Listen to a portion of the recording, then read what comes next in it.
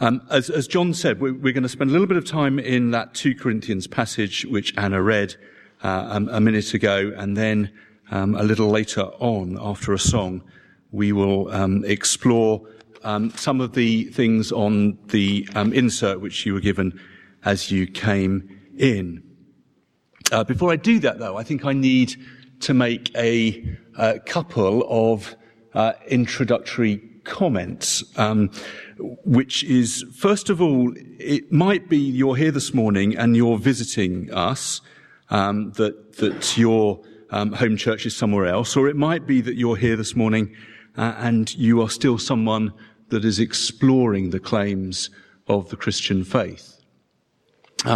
So if that is you, a very warm welcome, and please kind of stay with us as we explore this topic of Christian service and as we try to apply it to the church family here in Slaffham. In particular, if you're someone who is exploring the claims of the Christian faith, what I hope that you will witness as we look at this over the next few minutes is something of what it means to live the Christian life. Do then come back and see us again next Sunday when we pick up in John's Gospel and we get into something really quite meaty about the relationship between God the Father and Jesus Christ the Son. The second comment that I would like to make is one of thank you. Some of you will have been to services like this before. The PCC asked me to put together this service at the beginning of a new term, if you like. A number of people have said that a vacancy like the one we have at the moment is a kind of a good time when people have an opportunity to group together and to band together and to serve the church community in new ways now that the old rector has gone. And that is true, and that is one of the things that we'll be doing. But it would be very, very remiss of me to do that without, first of all, saying thank you to all of the people who give a lot of their time and resources, some of you who have done it over many, many more years than I've been here at St Mary's, in all sorts of ways, some of which are, of course, very visible to us, and some of which maybe only you and one or two other people know what it is that you do during the week or in the background on a Sunday. So I want to start, before we explore questions of new ways of serving, it's right to say an honest and a heartfelt thank you to the many people in the room and to others who are not in the room at the moment for what you do. What I now would like to do is turn to that 2 Corinthians passage. If you've got a Bible in front of you, it was on page 1162. We're considering the subject of Christian service, what it means to give of our time and our resources. And I'm doing it this way round. We're doing the passage first and then the opportunities to serve later, because it strikes me that a church cannot be functional unless it has a biblical understanding of Christian service.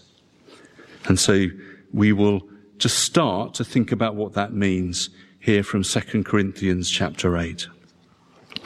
As a roadmap for this part, what I'm going to do is, after introducing this passage, because we're taking it in isolation rather than working through the book, I want to have a look at the motivation for serving, then types of Christian service, and we'll end with some biblical principles for that giving of resources or time. So the motivation, the types, and then some principles.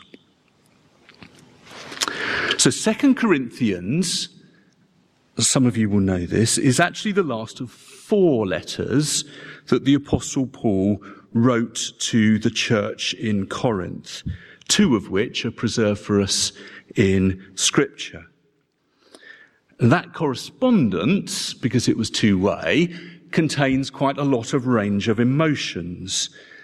It's actually quite helpful to remember as we read through a lot of 1 and 2 Corinthians that quite a lot of that is rebuke. Quite a lot of 1st and 2 Corinthians is Paul telling the church off. This passage isn't one of those, which makes it a bit easier for me to preach from. It's a passage of encouragement. At the beginning of a section that runs through 2 chapters. So in chapters 8 and 9, Paul is dealing with his collection for the poor Christian family in Jerusalem and in the rest of Judea.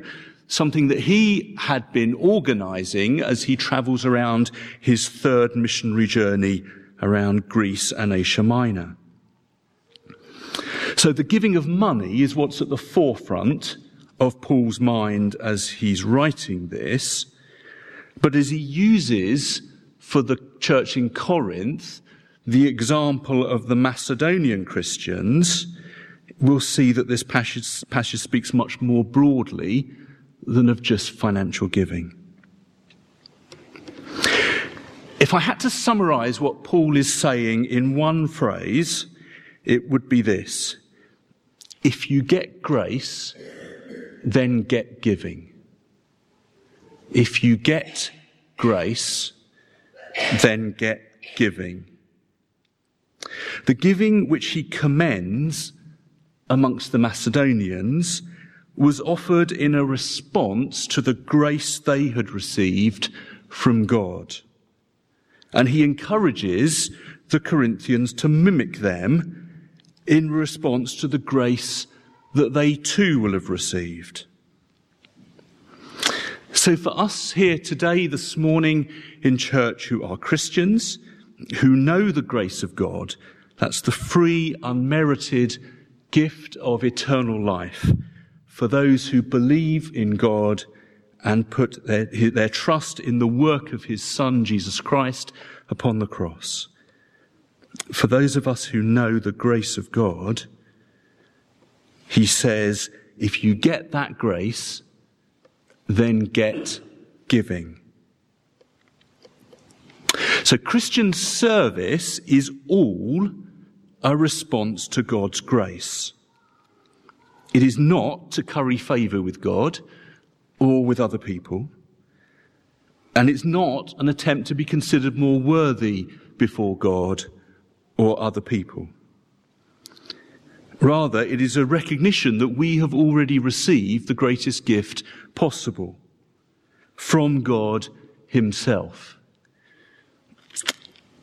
And having received that gift, we are moved to give in response. That was the underlying theme in a lot of the songs which Steve chose this morning. It's the most important thing that we can get from this passage. If we get grace, it's only then that we will get giving. This passage actually speaks of 3 different types of Christian giving: spiritual, practical, and financial. So the Macedonian Christians, so in kind of books of the Bible terms, that's the Thessalonians and the Philippians, are held out as an example of people who had got grace and so had got giving. For they gave, Paul writes, according to their means, as I can testify, and beyond their means of their own accord, begging us earnestly for the favour of taking part in the relief of the saints. And this, not as we expected, but they gave themselves first to the Lord, and then by the will of God to us. So they gave themselves willingly to the collection of money, but, verse 5, they gave themselves first to the Lord. So their first act of giving is not a financial one. Their very first act of giving is a spiritual one. This is a reference to prayer. Giving of yourself to the Lord is a reference in Paul to prayer as Christian service. If you get grace, then get giving. And the first gift is prayers of intercession to the Lord, praying for other people. Praying for other people in this Christian community, praying for other people around the world. The second type of service is practical. They gave themselves first to the Lord and then by the will of God to us. Now the us here is Paul and Timothy and Titus, who had worked in the church in Corinth, who had founded the church in Corinth, and are now in correspondence with that church. So the Macedonians, the church in Philippi and Thessalonica, helped Paul and Timothy and Titus in practical ways in service of the spread of the gospel in Greece. Thirdly, the Macedonians gave to Paul's collection. They gave willingly, they gave freely to the financial aid he was organising for the church back in Jerusalem. So prayers of intercession, practical help in the work of the gospel, and financial help for Christians in need, there are the three types of Christian service in 2 Corinthians chapter 8. And now finally for this section, we find in this passage three principles for Christian giving, whether that is the spiritual or the practical or the financial kind. And I think as we consider this morning and in the week ahead our own Christian service, we would do well to remember these three principles. Christian giving of whatever type should be first voluntary, second unexpectedly generous, and third fair. Christian giving should be voluntary, unexpectedly generous, and fair.